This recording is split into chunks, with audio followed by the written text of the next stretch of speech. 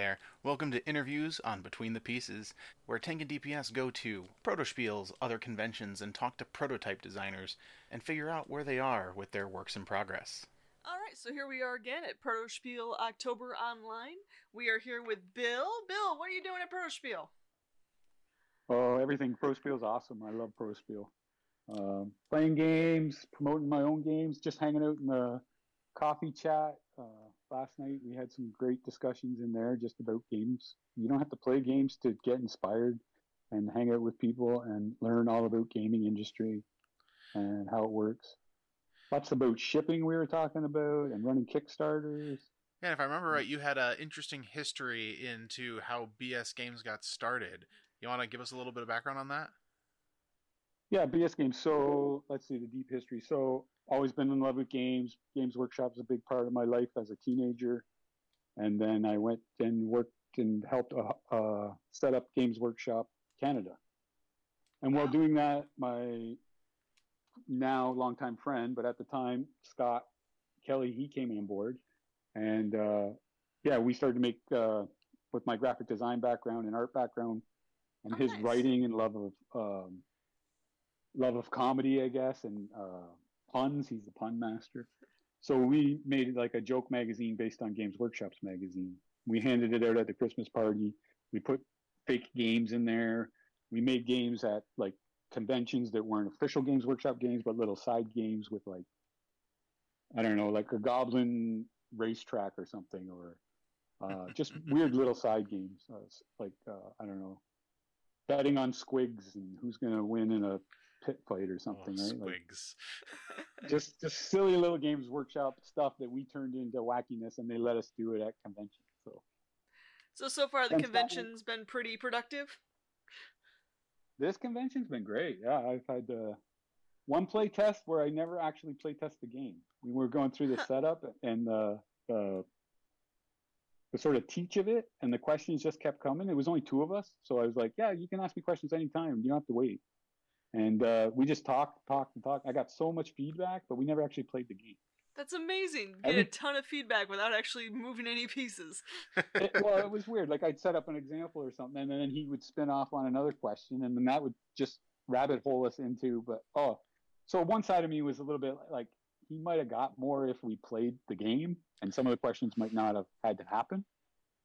But overall, like his enthusiasm and the feedback I got was just like so good.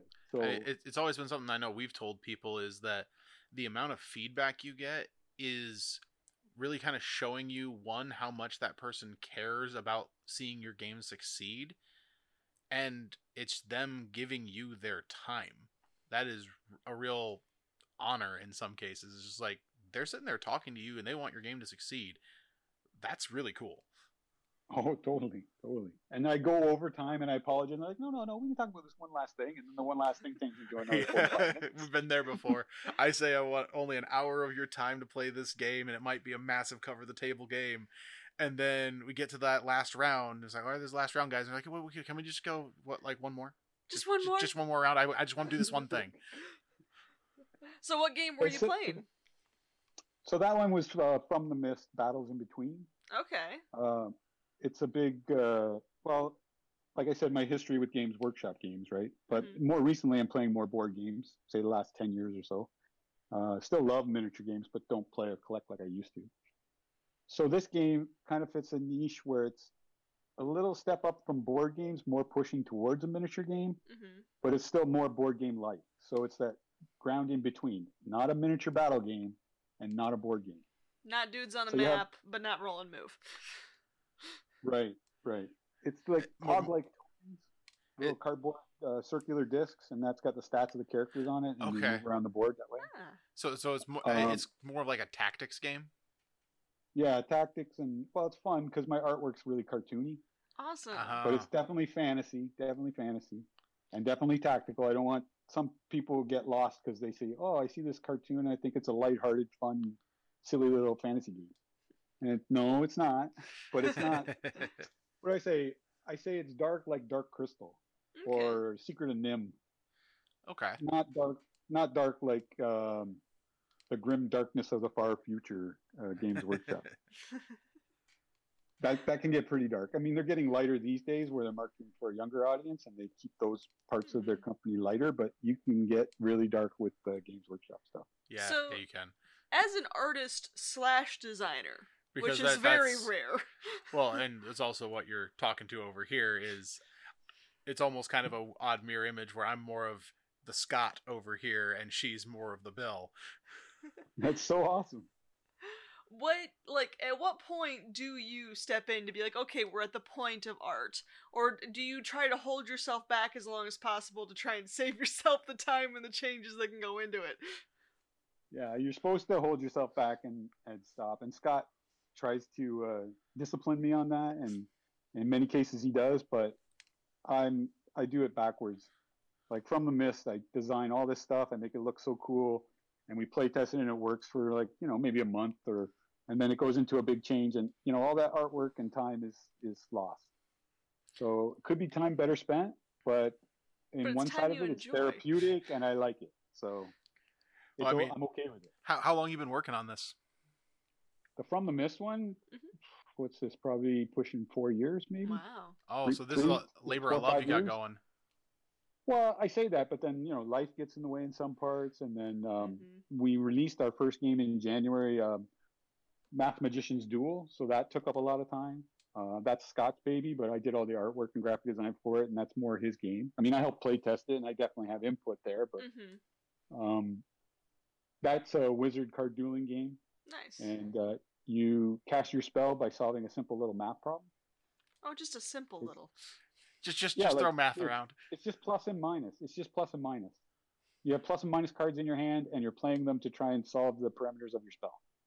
That sounds pretty And neat. Yeah, that is neat. you play a card on yourself to progress your spell, but if you want instead on your turn, you can play a card on your opponent because you think, oh, if he has a 2, he's going to get a spell cast. So I better play Oh. on him. You don't know he has a 2. You're just guessing, right? Or you'll play a Interesting. minus on him because you know that he needs a plus, right? I like using and- math to screw people. But the problem with that is when you play on your opponent, you're not progressing your own spell, right? So you can Yeah. play, like, younger kids like to just take that to their buddy, right? Haha, I played on you, haha, I played. And they do that for 4 or 5 cards, and then they realize, I'm never going to win this game because I'm not playing on my own spell. Yep. Yeah. So with the game you're currently working on, what's some hurdles you've encountered while designing this game, and how did you overcome them? Oh, yeah, that's a good question. Hurdles. Well, I was struggling with, I would give people one action because I wanted everybody to be engaged. I don't like those games where, okay, I'm going to go to the bathroom, and then when I come back, I'll take my turn, right? Yeah. Yeah, so I gave people, you can basically do like 1 or 2 things on your turn. And it was really slow. Really slow. Like, not analysis paralysis, but you get that one action and you think about what to do with it. And then when it comes around to your turn again, you get one action, you think about what to do with it. So at one of the, I think it was Proto TO in Toronto. It's kind of like a Proto Spiel. Yeah, we almost went to that one. I've only missed one. It's so great. This year, of course, not having it, but Mm-hmm. I think it was there. I had a play tester, and he said, just give the first player 4 actions and the second player 5 actions and the next player 6 actions. That way you take care of, first player advantage, and they don't have to think as much. Each individual turn taking up, let's say, 2 or 3 minutes each turn. And it totally worked. Like it cut the playtime rate down. Like, Awesome. even if it was a little longer because they had 4 actions, a little bit longer, it was still nowhere near 4 times as long. Yeah, because was like- you're probably running into the not the analysis paralysis of what do I do with my actions. You're running into the analysis paralysis of what do I do with my one action? What's the most effective? What's the most effective thing I can Yeah, do with this you're right. one action? You defined it perfectly. I know in my head what happened, but that defines it. Yeah, that's perfect. So now we played with that for quite a while. I liked it a lot. And now I'm using a whole different system, which it's initiative based. So you get a certain amount of initiative for how many pieces you have on the board. So let's say I have 4 characters on the board, 4 troop types, and I get 2 each, so I have 8 initiative. So at the start of the game, the other player probably has 4 characters. They're going to have 8 initiative as well. So you're tied because initiative determines play order, right? It's like who goes first. Mm-hmm. So you bet initiative to see who goes first. It's blind betting. Nice. If you tie, you bet again. And if it's a tie on the third one, then it's a random. We don't have dice in the game. We use these fate tokens, which we use to keep track of your initiative as well.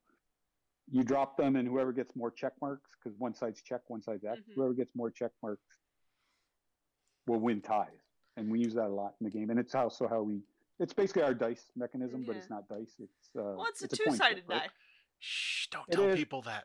It's a two-sided die. In a creative way. So it's funny when you have to do tie-breaking mechanics, how far down that rabbit hole you go. Well, depending on the game, like that is like, can you tie now? Yes, you can. So really, we need another tiebreaker. What if they tie again? And it's just like, just go get pizza. You all win. Bye. But this weekend, though, I came up, well, maybe a little bit before the weekend, but I kind of finalized it. So initiative is not just spent on turn order. Initiative you spend to take your actions as well. Okay. Oh. So I want to take an action, I spend my initiative. I like dual use I want to currency. take another action, it's at +1, and I spend my initiative. I want to take another action, it's at +2. So each action you take is costing you more money or more initiative points. But initiative points also does turn order, right? Yeah. So, and if you wait, your actions are going to cost you less. But if you wait, you're saying, I'm giving an opportunity for my opponent to You've do whatever opened they up want. that space for the players to limit themselves rather than you limiting the players. So you got to debate that. There's a whole yin and yang of, do I just spend and make it all expensive for me, but they don't get a chance? But then when it's all done, they can do whatever they want, right? Full reign. So there's that yin and yang going on. And then any ties in combat, even if it's tie in combat, it's all done by bidding with initiative again. So it all comes back to the initiative. So Awesome. I know there's a bunch of research that typically goes into games, especially if it's going over like a topic that you may have not been super familiar with before. And I've come across interesting tidbits and fun facts. Have you recently come across any of those that you might like to share? Fun facts with like any research or fun facts that you found while designing games? I did some heavy research, some of the early stuff with a game we have, Sonoda. It's a abstract strategy, but people were all talking about Kingmaker and how somebody can, in a 3-player game, the player who's losing can just pick who's the winner's going to be. I researched that quite a bit, and I was like, wow, I know this is a thing, but to me, it's not like, that's part of the game. Like, make sure don't let that happen, or make sure you're on good terms with the guy who's going to make the king. Play with people who you want to play with. Don't play with somebody who's just going to mess up the game to mess it up. Or play the game enough in the right way that he'll mess it up in your favor. Think ahead, knowing that person's going to be a kingmaker. So, but this is interesting on how these things can happen. And so we changed the scoring a little bit to help with that, but we didn't change it to just say that's not a thing. So that research was very cool. I liked the research there. Just gave a little incentive to spread your attacks around. Yeah, so you're not just trying to wipe one guy off the board and make yourself a giant that target. one guy can then go, oh, I'll just not play then, right? Just a little incentive there. Another thing with Sonoda that was interesting was we have this mechanism. So when you capture a die in that game, you move the die around the board. But when you capture a die, you get the points of that die. And the number on that die also gives you more movement. So as a player, you want to increase your die to get the more movement, more flexibility, but you also become a bigger target. So let's say I'm playing and I have a certain score, but because of the score you've already obtained, that if you lower your dice low enough and I was to kill them all, I still can't win. Because you have a certain score, you lower your dice all down to 1s. If I kill all those 1s, my 3 points, add 4 ones doesn't beat your, that doesn't beat your 12 or whatever, 10, whatever, right? Yep. So we're like, oh, how do we fix this? Well, big learning curve for me is you don't necessarily have to fix it. That could be just part of the game. That's a win condition. Yeah. So what we did, the game's called Sonoda, and we call that the win by Sonoda. Not everything's a problem. Sometimes it's just a different way to play. Yep, like And when I think I mentioned it last night. We had a game where they for our Petals of War game where they destroyed all of what they were to be protecting, so they didn't have anything to come after, and they just were a roving military band at that point. When we'd never done it that way before, but it fit, and it's just like it's not a bug, it's a feature. Yeah, it's not a bug, it's a feature. I kind of like that. And in the 2-player game, you win by Sonoda way more than we ever would have thought playtesting. Yeah. And then in the multiplayer game, you don't win by Sonoda very often. Probably, I might have seen it once with a 3-player game. But in like a 6-player, that'd be hard. 2-player variants of games usually end up with a very different gameplay, almost always. They usually end up being way more strategic than even at 3 players. Right.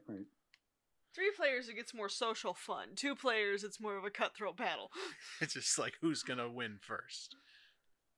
Well, that game has 2 sides to the board. One's more open, Mm-hmm. and you play 2 or 3 players. It's kind of strategic, and like you say, a little bit more cutthroat. But the smaller board, oh my God! How Scott, my business partner Scott, he's the S in BS Games. He says it's like that battle scene in the movie where like the movie starts, boom, boom, boom, boom, and then the actual movie starts because all of the death and and destruction.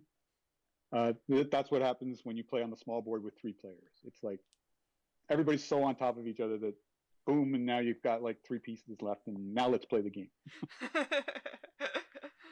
Raise the village, and now we will play. Yeah, that's exactly a good analogy. But you can play a 3-player on the bigger board, and it plays more like it would with a 2-player on the smaller board. Yeah. Well, I mean, you want to go ahead and plug any information about stuff you have coming up, or anything that's currently for sale, things like that? Anybody wants to follow us, they can find us on bsgames.ca. Join the BS Club, and you'll get our newsletter. There's free stuff on there, free games. We have a lighter version of the rules for Mathemagician's Duel, and we just put up social distancing rules for Mathemagician's Duel, where you need 2 copies of the game, but it has a little mechanic in there so that you never have to, if you go to play on your opponent, they'll use these creative rules to use their cards to make that play happen, rather than nobody has to touch each other's decks. Are people going to have to make variants of games to include social distancing rules from now on? Well, we did it, and it's downloadable for free, so... Well, you heard it here first. BS Games is thinking ahead. Yeah.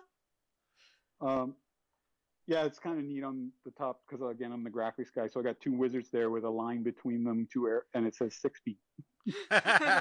Nice. Well, yeah, it's cute. It's been great talking with you, Brian. Yeah, wow, not Brian. I work with a Bill. lot of Brians. Bill, it's been nice talking with you, Bill. Oh, that's totally cool. I'm sure you have 1,000 interviews. It's all great. I appreciate you. It is all good. So awesome. Thank you very much for talking to us. All right. Cheers. Thank you for listening to interviews on Between the Pieces with Tank and DPS. See you next time.